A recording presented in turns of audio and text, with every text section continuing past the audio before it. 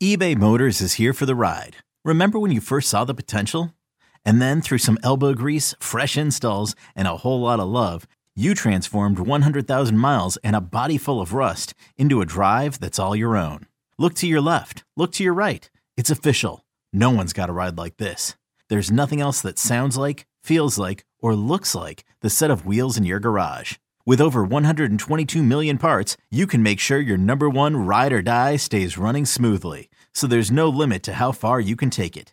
Brake kits, turbochargers, engines, exhaust kits, roof racks, LED headlights, bumpers, whatever your baby needs, eBay Motors has it. And with eBay Guaranteed Fit, it's guaranteed to fit your ride the first time, every time, or your money back. Plus at these prices, well, you're burning rubber, not cash. Keep your ride or die alive at ebaymotors.com. Eligible items only. Exclusions apply. You could spend the weekend doing the same old whatever, or you could conquer the weekend in the all-new Hyundai Santa Fe. Visit HyundaiUSA.com for more details. Hyundai, there's joy in every journey. This episode is brought to you by Progressive Insurance. Whether you love true crime or comedy, celebrity interviews or news, you call the shots on what's in your podcast queue. And guess what? Now you can call them on your auto insurance too with the Name Your Price tool from Progressive. It works just the way it sounds. You tell Progressive how much you want to pay for car insurance, and they'll show you coverage options that fit your budget. Get your quote today at Progressive.com to join the over 28 million drivers who trust Progressive. Progressive Casualty Insurance Company and Affiliates. Price and coverage match limited by state law. This is Pax What She Said. Now, here's Perry Goldstein and Maggie Loney. All right, let's maybe switch over to Packers offense because there's a lot of things I think that we would like to see this Packers team do. And when I look at this Jets defense, again, like they have some players on that side of the ball that they're going to have to look out for, not just, in the secondary, which I know that we're going to dive into, but up front as well, right? They got Carl Lawson from the Bengals. They drafted Jermaine Johnson, who has already been kind of a force. Quinnen Williams obviously was one of their first round picks a couple of years ago. So also some familiar names like Quan Alexander is someone that Rodgers has played against before, and I think he knows him really well. And then we can dive into the secondary. But this team has been playing really well, and that's Robert Saleh's side of the ball, right? Like this is his bread and butter, is really like hard nose, put all of it into your defense. And like you said, they're on kind of a hot streak and they're feeling themselves right now. And there's nothing that feels better, I think, than getting to and, stopping Aaron Rodgers. Yeah, especially, the same way we talked about Matt LaFleur, and you can make the argument that like, hey, this is my brother, like this is a rivalry game. That Mike LaFleur and Robert Saleh are coming in saying, hey, how cool would it be to take this win from them at Lambeau, a place the Packers don't lose? I mean, Matt LaFleur has coached 2 extra seasons, and he and Robert Saleh have the same loss record. They've both lost 15 games as a head coach. So, like the winningness of Matt LaFleur has probably got Saleh like, all right, well, let's give him another one. Like, it's just the mentality that you would have. And I think that the biggest takeaway that we kind of alluded to earlier is just this Jets secondary can ball hawk. Like we talked about the Packers not being on the same page as far as, what the receivers are doing or, running into each other, running the wrong route. And they just can't afford to do that on Sunday against the Jets. The Jets secondary is just beyond explosive right now. They've got 7 picks. Only 3 teams in the NFL have 8. So they're, I guess, tied for second in the league right now with 7 turnovers. 6 different players have at least 1 interception. So they're spreading the ball around. It's not just like one guy that you have to look out for. Their entire secondary is a threat. And they've got 23 pass breakups through 5 weeks. Like, that's insane. You talked about the numbers for the Packers already. 7 total pass breakups for the entire team through 5 weeks and 1 pick from Jair against Justin Fields.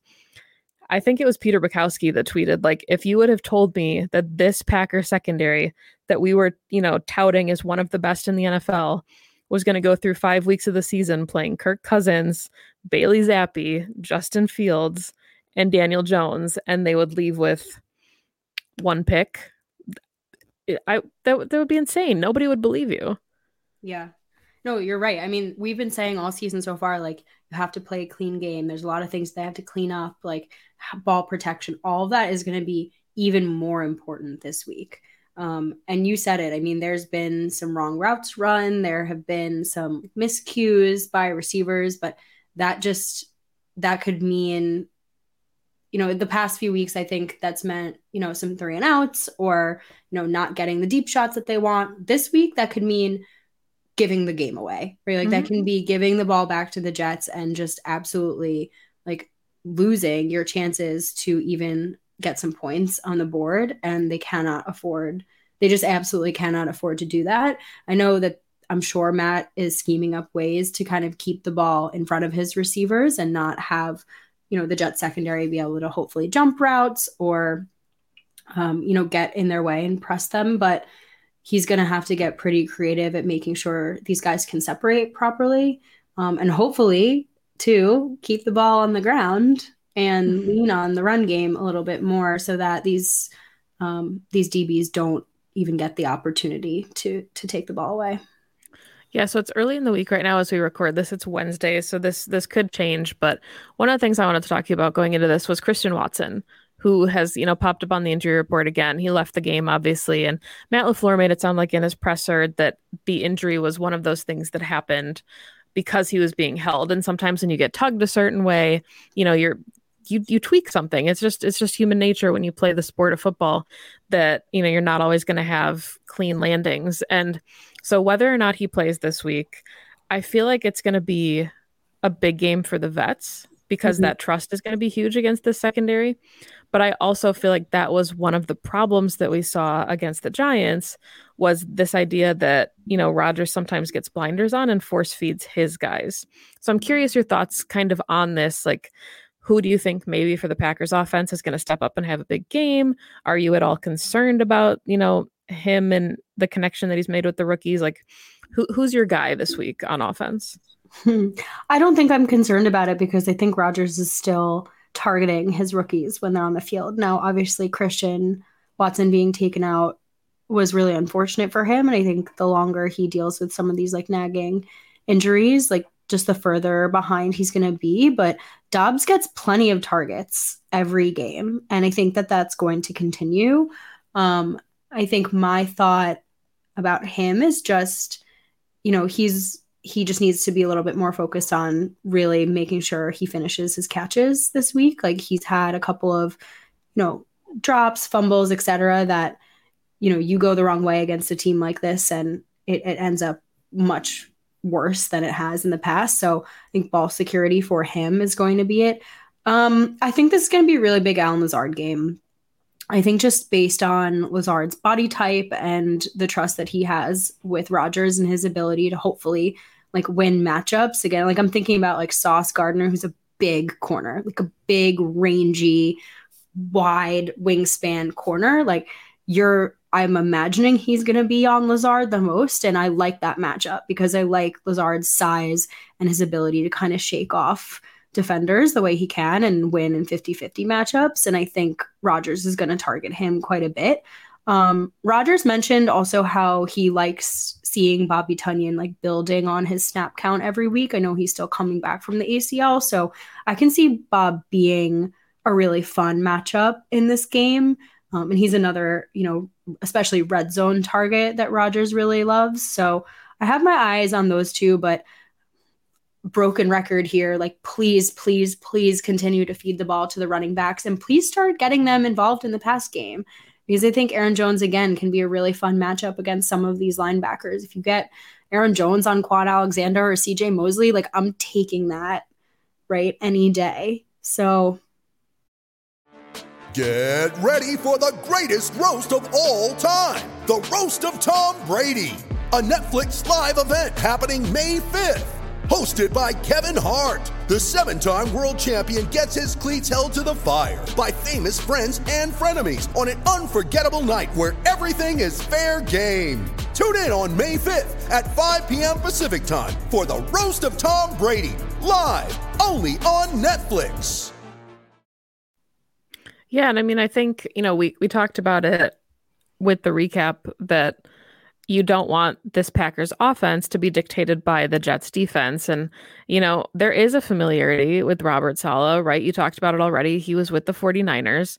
Matt LaFleur saw him, as the Rams offensive coordinator, saw him as the Packers head coach in the playoffs. Like, there's a history there, and he just knows his tendencies from being close with him. So I think it's going to be a chess match between this defense and this Packers offense. And that's one of the things that I don't want this Packers team to get away from their scheme and doing what is right for them, because I think we saw that against the Giants. And, you can argue, until you're blue in the face about the calls that they made on 3rd and 2 and 4th and 2. And if those were the right decisions, Matt LaFleur stands by them. Aaron Rodgers does.